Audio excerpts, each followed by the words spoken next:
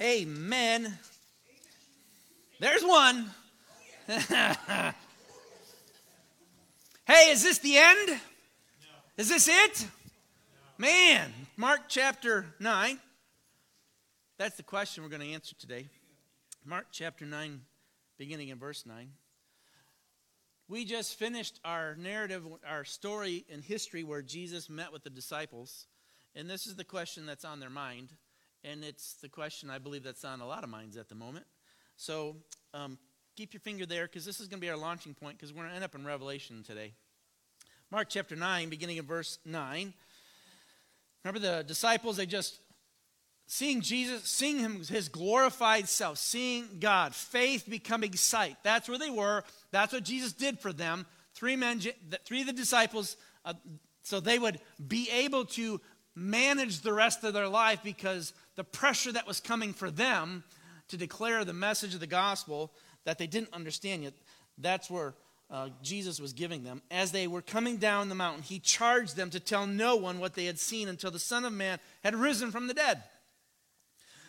So they kept the matter to themselves. Quite frankly, I don't know how they did that, but they did. Questioning, again, what this rising from the dead might mean. Verse 11, they asked him, Jesus, why do the scribes say that first Elijah must come? And he said to them, Elijah does come first to restore all things. And how is it written, the Son of Man, that he should suffer many things and be treated with contempt?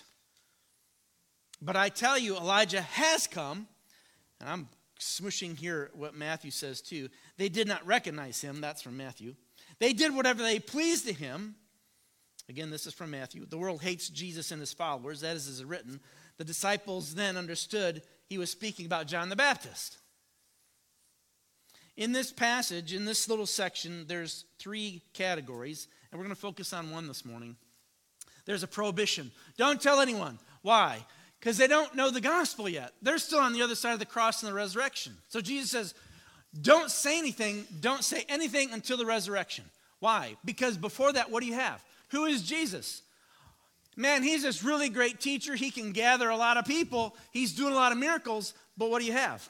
That's about it, right? He's teaching about the kingdom, and he's doing all this stuff, and people are all excited about it. But that's all he is right now.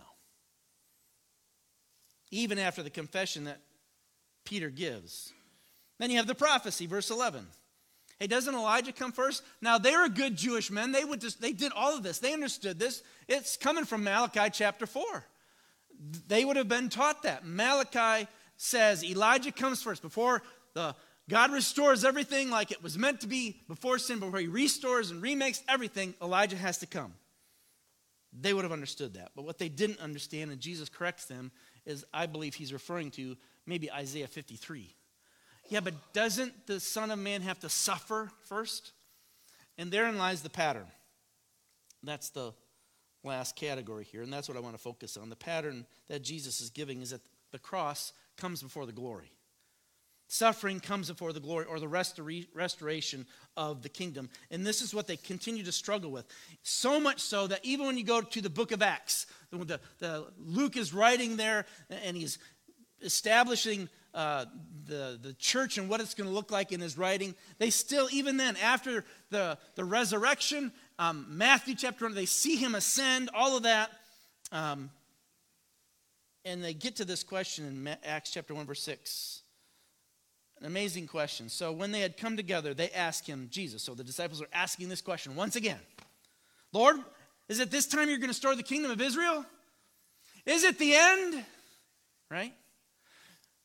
You just said you had to go through this and then the glory. Is it time? They've been asking this whole time. I really believe that's what they thought was going to happen. This was the plan. You told us that it was going to happen, if not right then, at least in their lifetime. And every generation thereafter, when trouble in the world gets stirred up like it currently is, everybody is kind of walking on eggshells. Is this it? Well, there was a lot left to have happen at that moment in time in history. John hadn't even wrote his Revelation and what must come and all of those things. And Jesus basically says, you have everything you need to do the task I've just given you, to go and baptize the nations. So Jesus says to them in verse 7 of Acts chapter 1, it's not for you to know the times or the seasons. The Father has fixed his own authority. The Father's already fixed this. And it's not for you to know. What's his point? Let's get busy with what the task I just told you to go do. Go and make disciples. That's the task. But the tension of this question is now coming to everything that's happened with Israel and everything, and for good reason. The events that has put the world on edge and how fast it could get out of hand. And we all understand that. And you probably maybe have had those conversations, which, quite frankly, can be a good thing because that's a gospel conversation waiting to happen, right? One of the major differences between our narrative this morning and us today is that the disciples are living before the cross, before the resurrection. They're asking the question in real time of Jesus. We, however, are on the other side of the cross. The next stop for us is Jesus' return. So is this the end? You can read about that in 2 Timothy chapter 3, 1 John 2. John says, is this the last hour? How do you know? He says, this is the last hour, the last days. How do you know that? Because there are many antichrists, false teachers have already come. 1 Peter 1, he was foreknown before the foundation of the world, but was made manifest in these last times for your sake. 1 Thessalonians 5, you are fully aware that the day of the Lord will come like a thief in the night. So we find ourselves asking these questions and hearing this in conversation. By the way, I believe once you figured out, oh, this is the day, before you can get the words out, oh, this is it, it's too late. It's already happened to you. Listen, there is no more prohibition of Jesus' charge to be quiet. It is go tell it on the mountains. John the Baptist was this type and shadow of Elijah. It's going to be like that. It can't be that because Jesus still has to die and be resurrected. And if you process that out, if Israel actually understood that about John the Baptist, what would have not happened? There would have been no cross. There would have been no salvation. There would have been no hope for you and for me. And you can read about the two witnesses in John's Revelation, chapter 11. And I often wonder about that. Those two witnesses that's described there, will that be Moses and Elijah? Kind of like how it was in the Transfiguration? I believe Jesus has answered the question. It's for you and for me, that same answer. It's not for you and I to know the times or the seasons. God has fixed a day, by his own authority. But I believe it's vitally important that we pay attention to the pattern that Jesus has given us in our text. What's the pattern? Suffering comes before glory. And you've experienced that at some level. We all do as human beings at some level. And if you're not grounded in that understanding of his word, it will be hard, dare I say impossible, for you to finish the race that God has given you in faith if you don't understand that. To deal with all the suffering and evil that we are seeing presently. Romans 2:18 says this, Paul says, for I consider that the sufferings of this present time, his life, the life that he's living, are not worthy of comparison with the glory that is to be revealed to us. For the creation waits with eager longing for the revealing of the Son of God. See, if we don't understand that this idea, I think we end up spending an enormous amount of time, energy, and effort just consuming with trying to figure out, is this it? Instead of the task at hand. Let me answer the question. Is this the last days? Yes. But is this the day?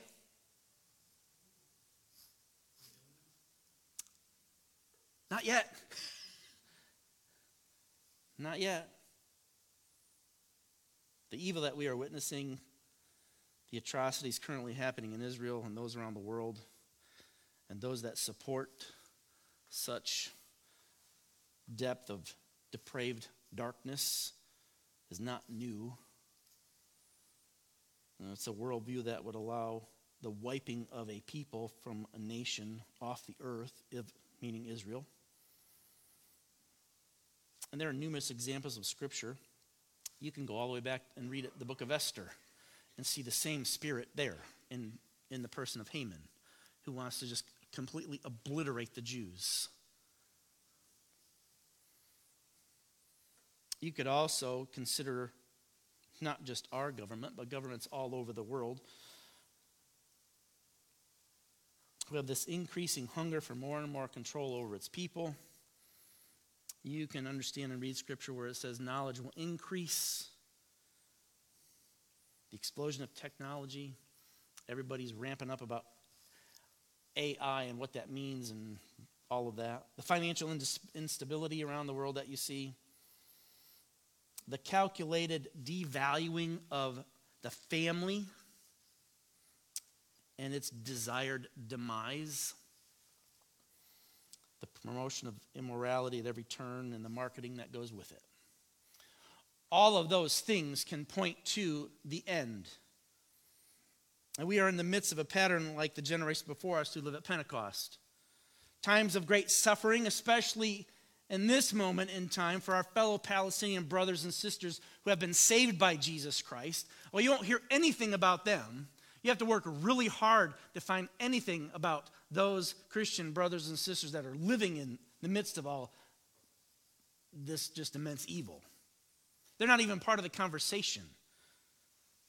But they are ravaged by the war that's taking place. Those who are hated by Muslims and even those who are hated by Jewish orthodoxy, along with other non-combatants, will die just like they have in all other wars. And currently, for you and I, there is less suffering in the sense of comparison of what's going on there. It's not happening here. But make no mistake, we are living in the last days, but we don't know the day. Therefore, how do you stand ready? What does it all mean to us? How do you live freely as a Christian with joy and the expectation of Jesus coming? That he describes it himself, the great and terrible day of the Lord. Matthew 24:44, you all must be ready all the time, for the Son of Man will come when it's least expected. Now, because it's going to happen, you and I better do something about it. You better respond. You better react to it. So if you would, go to Revelation chapter 22. And we're going to spend the rest of our time there and kind of unpack this pattern of what's being disseminated. Boy, you think it'll take us a while to get through Titus if we ever get to Revelation. Whew. But we're going right to the end. And I want to give you 4 basic actions of preparedness that you and I need to be doing. Probably you'll look at these and goes, well, I'm already doing those. Well, guess what? What does that mean? You're probably ready. Jesus was preparing his disciples as he's on the mountain and as they're coming off the mountain. In our text from Mark, don't tell anyone it's not ready, but we're on the other side of all of that. And so we need to be prepared. Verse 6, chapter 22 says this. And he said to me, this is John, the angel's word, these words are trustworthy and true, and the Lord God, the Spirit of the prophets, has sent his angel to show his servants what soon must take place. I just got to keep going because I'll be here forever, and I know that frustrates you all. Behold, I am coming soon. Blessed is the one who keeps the words of the prophecy of this book. Remember, this is at the end. All the things that's transpired in the book of Revelation he's gone through. I, John, am the one who heard and saw these things. When I heard and saw them, I fell down to worship at the feet of the angel who showed them to me. But he said to me, you must not do that. This is not the first time, by the way, he's done that. I am a fellow servant with you and your brothers and the prophets and those who keep the words of this book. Worship God.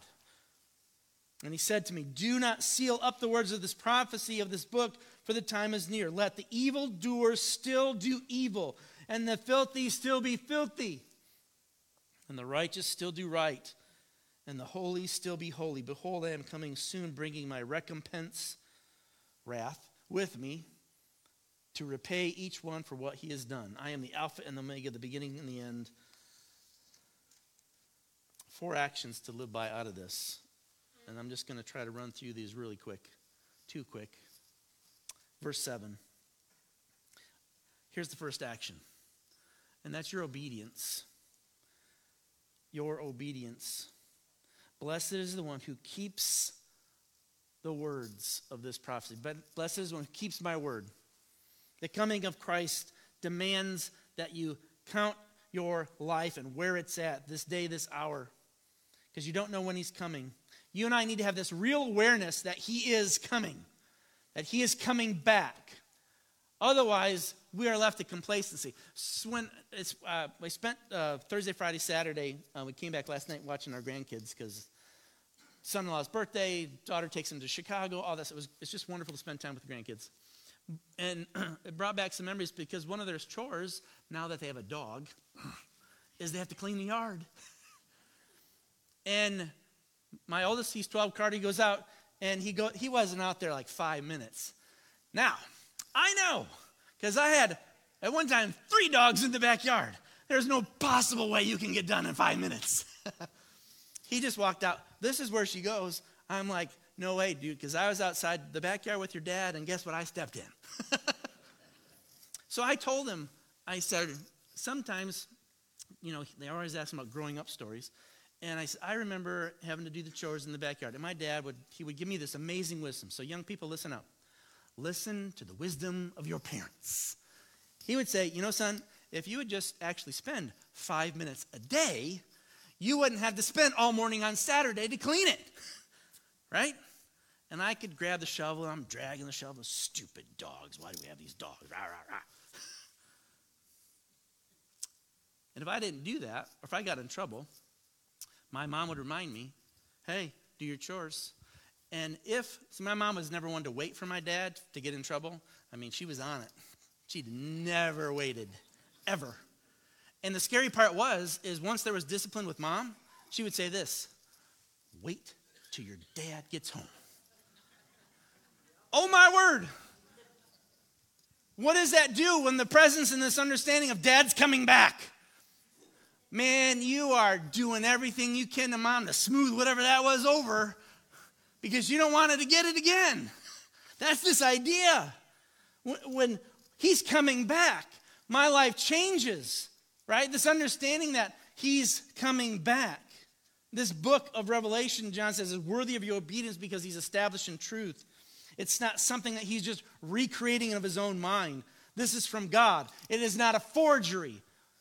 Some of you might be asking, or if you have a gospel account, hey, how do you know when you have that gospel? How do you know it's not a forgery? Well, let me just give you one point because we're running out of time already. How do you know it's not a forgery? Because if you're going to write a book, chances are you're not going to condemn all of humanity and call them to repent and remind them how sinful they are. That's not the kind of book you would write, would it? It just comes right straight out that Christ is the Savior you need, and if you don't have him, there is no hope for you.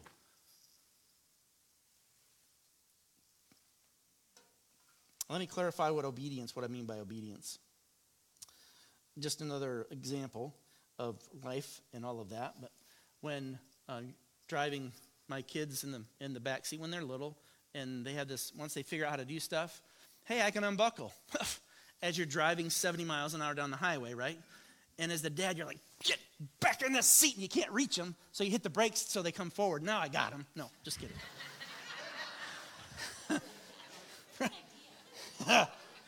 Trick you. But you want them to sit down. And truly, you do not want, dad does not, he can't pull over because cars are passing him. You can't be passed. You do not want me to stop. So you feel the tension. And so they finally sit down and buckle up. And then comes this. I may be sitting on the outside, but on the inside, I'm still standing up. Right? So you can have this obedience of legalism. I can make you do this. Why? Because I'm the dad, I'm bigger, I'm stronger, I'm all those things. Until someone comes along in my life that's bigger, stronger, fast, whatever than I am, or has some greater authority. But that's not the kind of obedience that God is after, is it? That's legalism. Jesus said, if you love me, keep my commandments. It's an obedience that comes from your desire and love for him. Not that he's going to ground and pound you. That's not what he's after. If you truly love somebody, will you not submit to them? Will you not, out of deference from time to time, in my marriage it's a struggle sometimes, right? Come to reengage, you'll hear all about it. You're going to humble yourself. And in deference, okay, sure, that's fine, right? And you work through those things because you love them. And if I really love God, do I need to have the 10 Commandments nailed to my wall at home? Do you do that with your kids? Do you have a list of, hey, don't do these things? Well, you might, but do you need them? Are you constantly worried about those? God doesn't treat us that way. I don't know how you're affected by whatever sin you struggle with or when you react, but you don't get to the point where, oh no, God's going to get it to me now. Wait till he gets home. That's not who he is. Do you understand? He's already done that at the cross. Whatever you find yourself in at this moment and this time, or when you get there, he's already been there at the cross for you. And so we're obedient out of just love. So my first reaction should be, God, I'm really sorry. Please forgive me.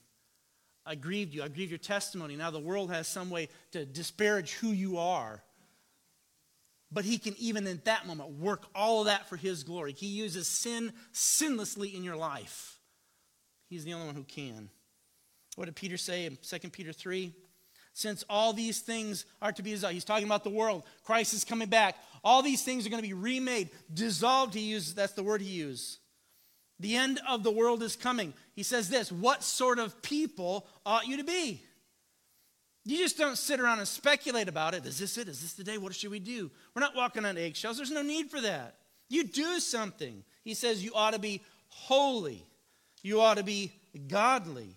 You ought to look forward to it and hasten the day, he says. It's an old word, but hurry up the day.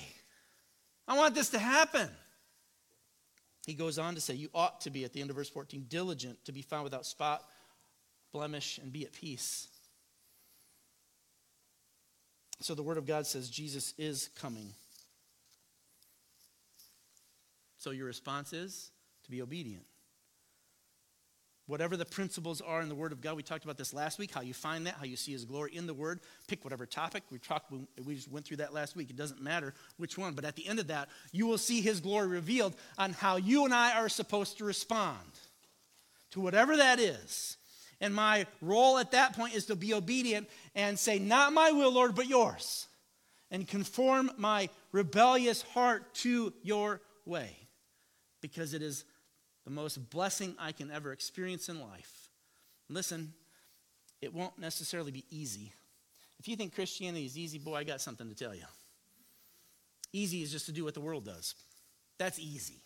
Oh, you'll have a whole sort of different circumstances, and your life may be great, it may not be, it doesn't matter. But it's easy to do.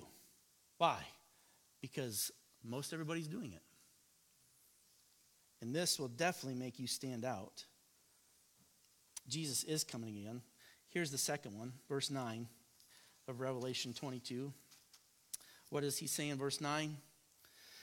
Well, look at verse 8, because this ties into it. John, who heard this, and when I heard it, I saw them, the angels. I fell down to worship. This is not the first time he's done that. And I have to believe, John, it's not that he's wanting to do this, but when you see an angel, when you see glory like that, what would be your response? Hey, what's up? How's it going? Yeah, I don't think so. Everywhere in Scripture, what does everybody do? They are flat on their face. I've never seen this before. It is overpowering. It's this immediate recognition. It's like it pierces right to who you are, and you see yourself in the most clearest like mirror ever, and you see all of who you are, and the only response you can do is just fall down and worship. And he's admonished, don't do that. Verse 9, but he said to me, you must not do that. I'm a fellow servant, and with you and your brothers, the prophets, and those who keep the words of this book. The obedience in verse 7, worship God.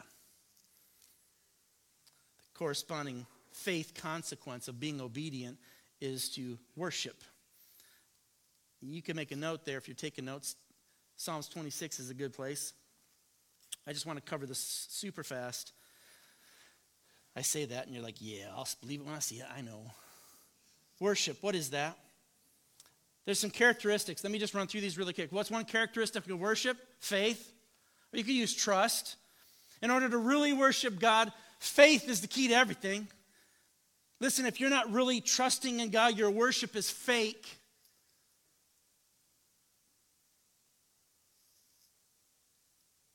If you're saying, oh God, I praise you for who you are, thank you, and you sing all the songs and hymns, thank you for who you are, and then you go out here and start chewing on your fingernails and you're worried and all that.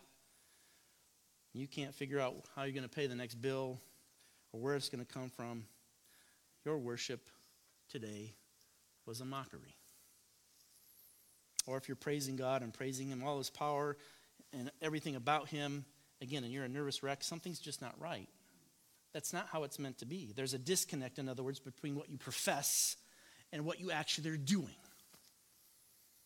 James said it this way, I will show you my faith or my trust by what I what? Do.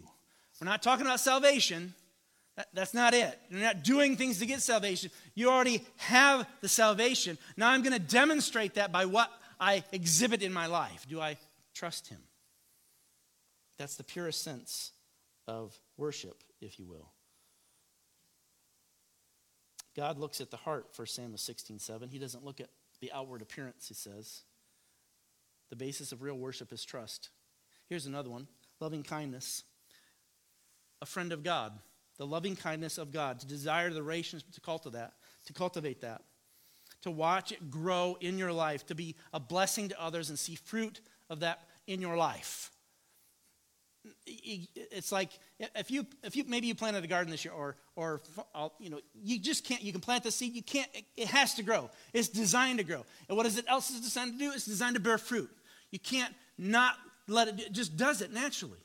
When you trust the Lord, when you know that you're a friend of God, that He's you're going to start bearing this. You can't stop it. There's no possible way for you to stop it. Here's another one. You're going to love the truth. In other words, the Word of God and worship for you is a high priority. You can't be worshiping God and living in error, in other words, again, like we talked about last week, or living in sin. Can't worship. Here's another one. You're going to hate evil. We don't like, that's a 4-letter word now, but there are things that God hates, right? Jesus does, in fact, draw lines and makes distinctions of what is good and evil. He is the standard. We talk about that a lot. By what standard?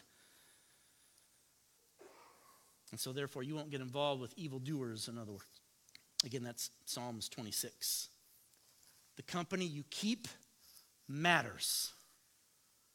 It really does. And let me give you a few attitudes, too. The attitudes of worship, one of those will be thankfulness. Are you thankful? In your heart of hearts, are you thankful? Are you thankful for what God has done, who He is? Do you give Him thanks in all things? How about praise? That's another attitude. Do you like to tell of what He's done in your life, to verbally express those, either in song or in your testimony? Can you just see the things that He's doing in your life? Listen, take time to read the book of Habakkuk, because that's basically what that is. It's just this praise of what God has done.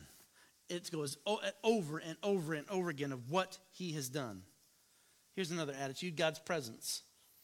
David said this, don't take your spirit from me, Lord. He sinned greatly he had an affair. Don't take your spirit from me. He repented of all that. And the amazing thing of all those things in that situation that David did and the consequences that came, what did God call him?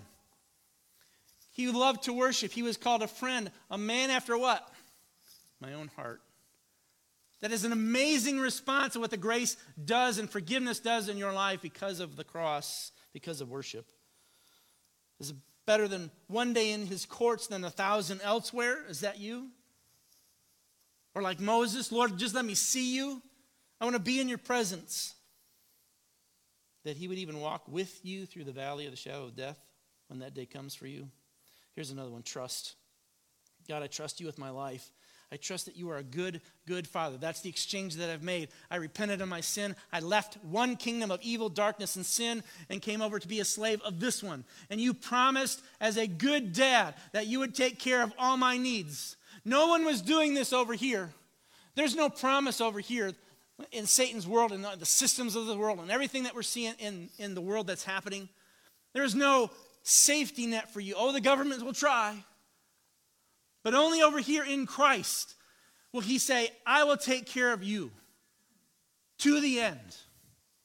Do you trust him? And finally, how about fortitude, another attitude?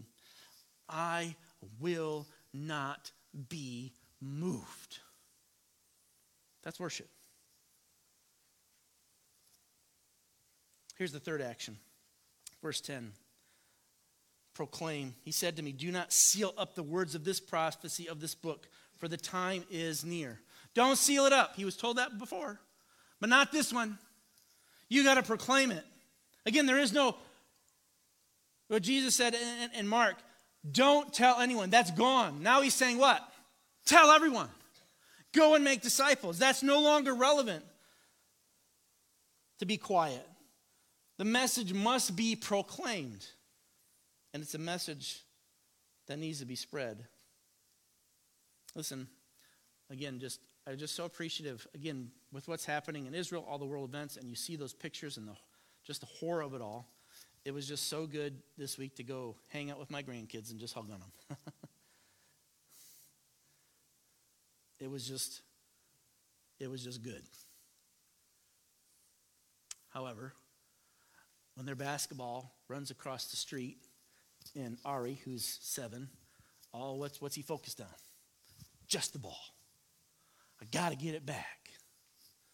And there's cars, right? And you as a dad, a mom, a grandpa, what is your response? You are screaming and yelling, aren't you? You're not being polite. Why? Because you know what's coming or what could happen. And if you don't do anything and everything you can possibly do in that moment, what good is it?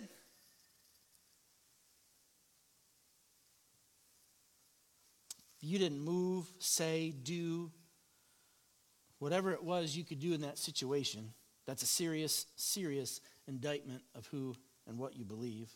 And so we need to be busy, not about sealing the words and keeping it quiet, but expressing it, preaching it. Since there's a tremendous warning in the whole of Revelation, we must speak the truth.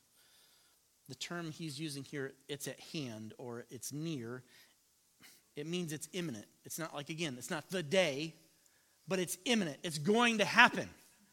He is coming. And because of that, we need to spread the word. In Acts, again, the Spirit has come upon you. You'll be my witnesses.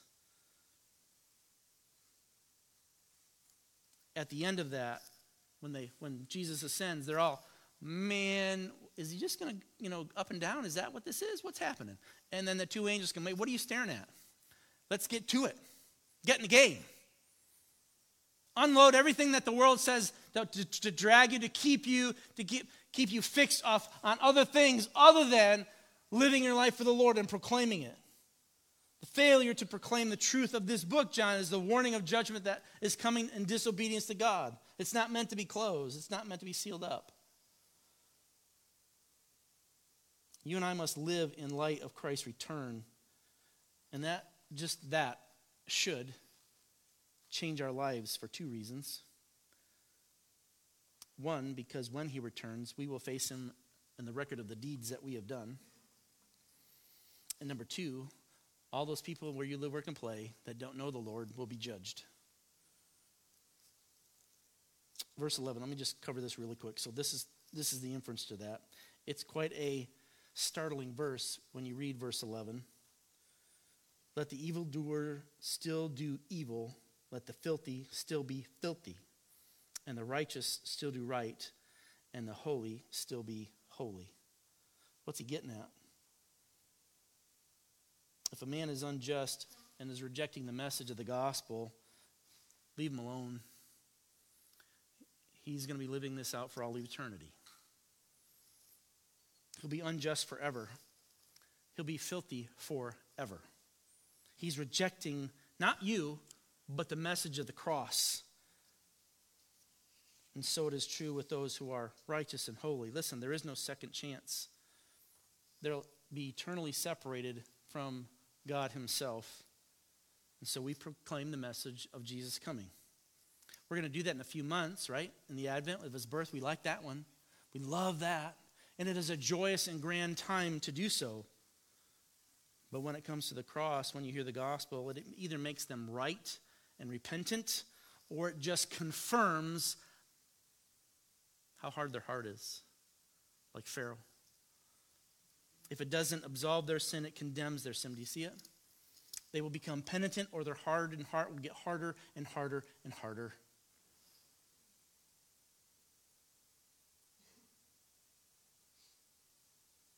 How long has it been since you sat down with somebody and had a gospel conversation about Christ? I'm not talking about, hey, it's on my back of my car, my bumper sticker, church's logo or whatever. But how long has it been since you've talked to somebody about what hell is like, how God describes that, or warned somebody about the eternal destruction that comes from rejecting Jesus Christ? How often do we go, do I really want to have that conversation right now? Probably should. Or soft pedal it in some way.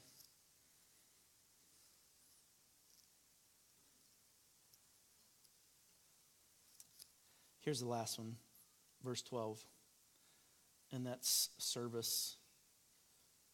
Mark 13, we'll get to that because this will be repeated, but Mark 13:33 says, be on guard, keep awake. What did the disciples do this time when they were with Jesus? What did they do? They fell asleep. What are they going to do at the Garden of Gethsemane? Fall asleep. He says, be on guard, keep awake. Luke 12:35, blessed, the blessing comes to those who are awake and working when the master comes. We're to watch, be ready, and to serve. So what's the big deal about serving? Well, verse 12 here makes it very clear when you read it. Why are you going to be serving? Behold, I am coming soon. Okay, great. And here's why. Bringing my recompense with me to repay everyone for what he has done. He's bringing his reward, in other words, or his judgment. I prefer reward. How about you? I like rewards. Don't you like rewards? It's part of the process. You're all like, I don't know where you're going at. Oh, come on. Most of you are still working, right? What's the reward? You're trading something for what? Money. I'm trading my time, my knowledge, my expertise, or whatever it is, and I want something in return. Fair trade, isn't it? Where do you think all that comes from? This isn't bad. This isn't anything like that. Some of you, you get a lot of reward. Hallelujah. Good on you. But you're going to get a reward. We need to be busy about serving the Lord, our Lord Christ. In other words, you orient your life and the priorities in your life to serve Him. And here's what it doesn't mean, okay? It doesn't mean you're in a monastery somewhere and you're just walking around and you're stuck inside these walls and doing that and trying to be away from the world. Guess what always follows you wherever you go? Sin, my failure, right? You can not come out and do anything, but it's still going to come to you. Jesus Christ is the only one who washes that away in your life. The service that comes, again, is because it's worship. It's this joy to do so.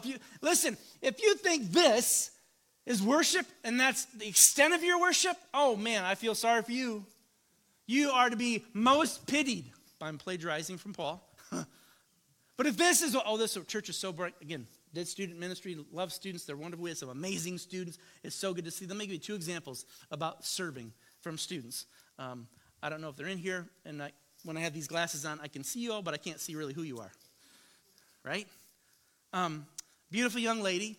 She's celebrating her birthday month. Sassity just turned 16, right? Last year, she wanted to do a lock-in.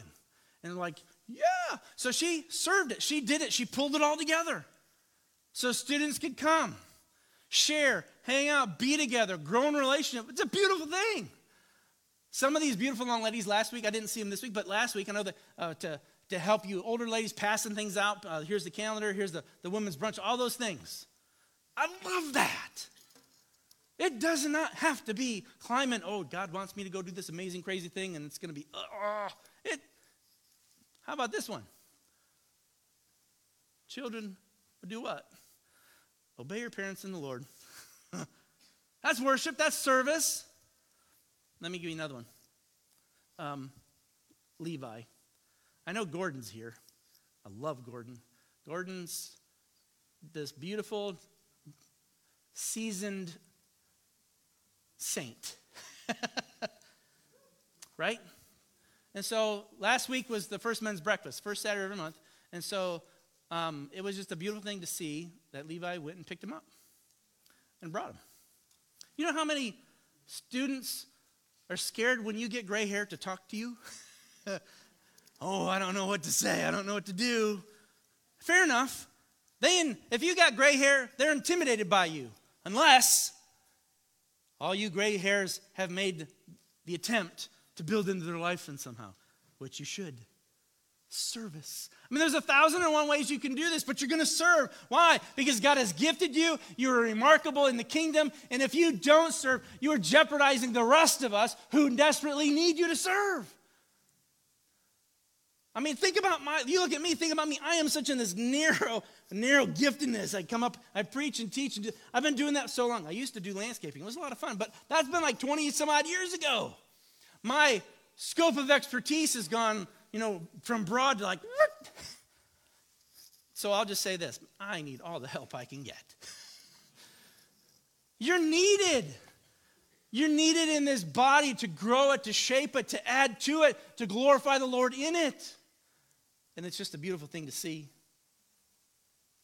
Some of you will say, boy, someday I want to start a Bible study. Someday I want to do that for the Lord. Someday I'll go on that mission trip. Someday I'll witness to my neighbor or share my faith. Someday I'm going to do this or that. Someday I'll teach this class. Someday and guess what? It never comes and it just fades away. It's time to do it. Maybe you're saying this morning, well, I'm not even a Christian. I have no idea what you're talking about. What do I do? Verse 17, the Spirit and the bride of chapter 22 of Revelation say, come.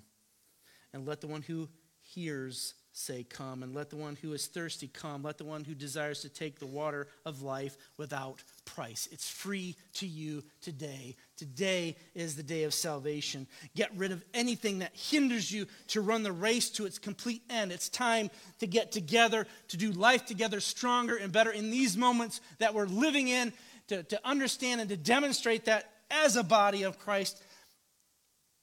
To quit spinning our wheels maybe, to serve, to proclaim, to worship, and to obey. Now is the time to do the things you know He wants you to act on. Is this the end? The better question is this: are you ready for it to be the end?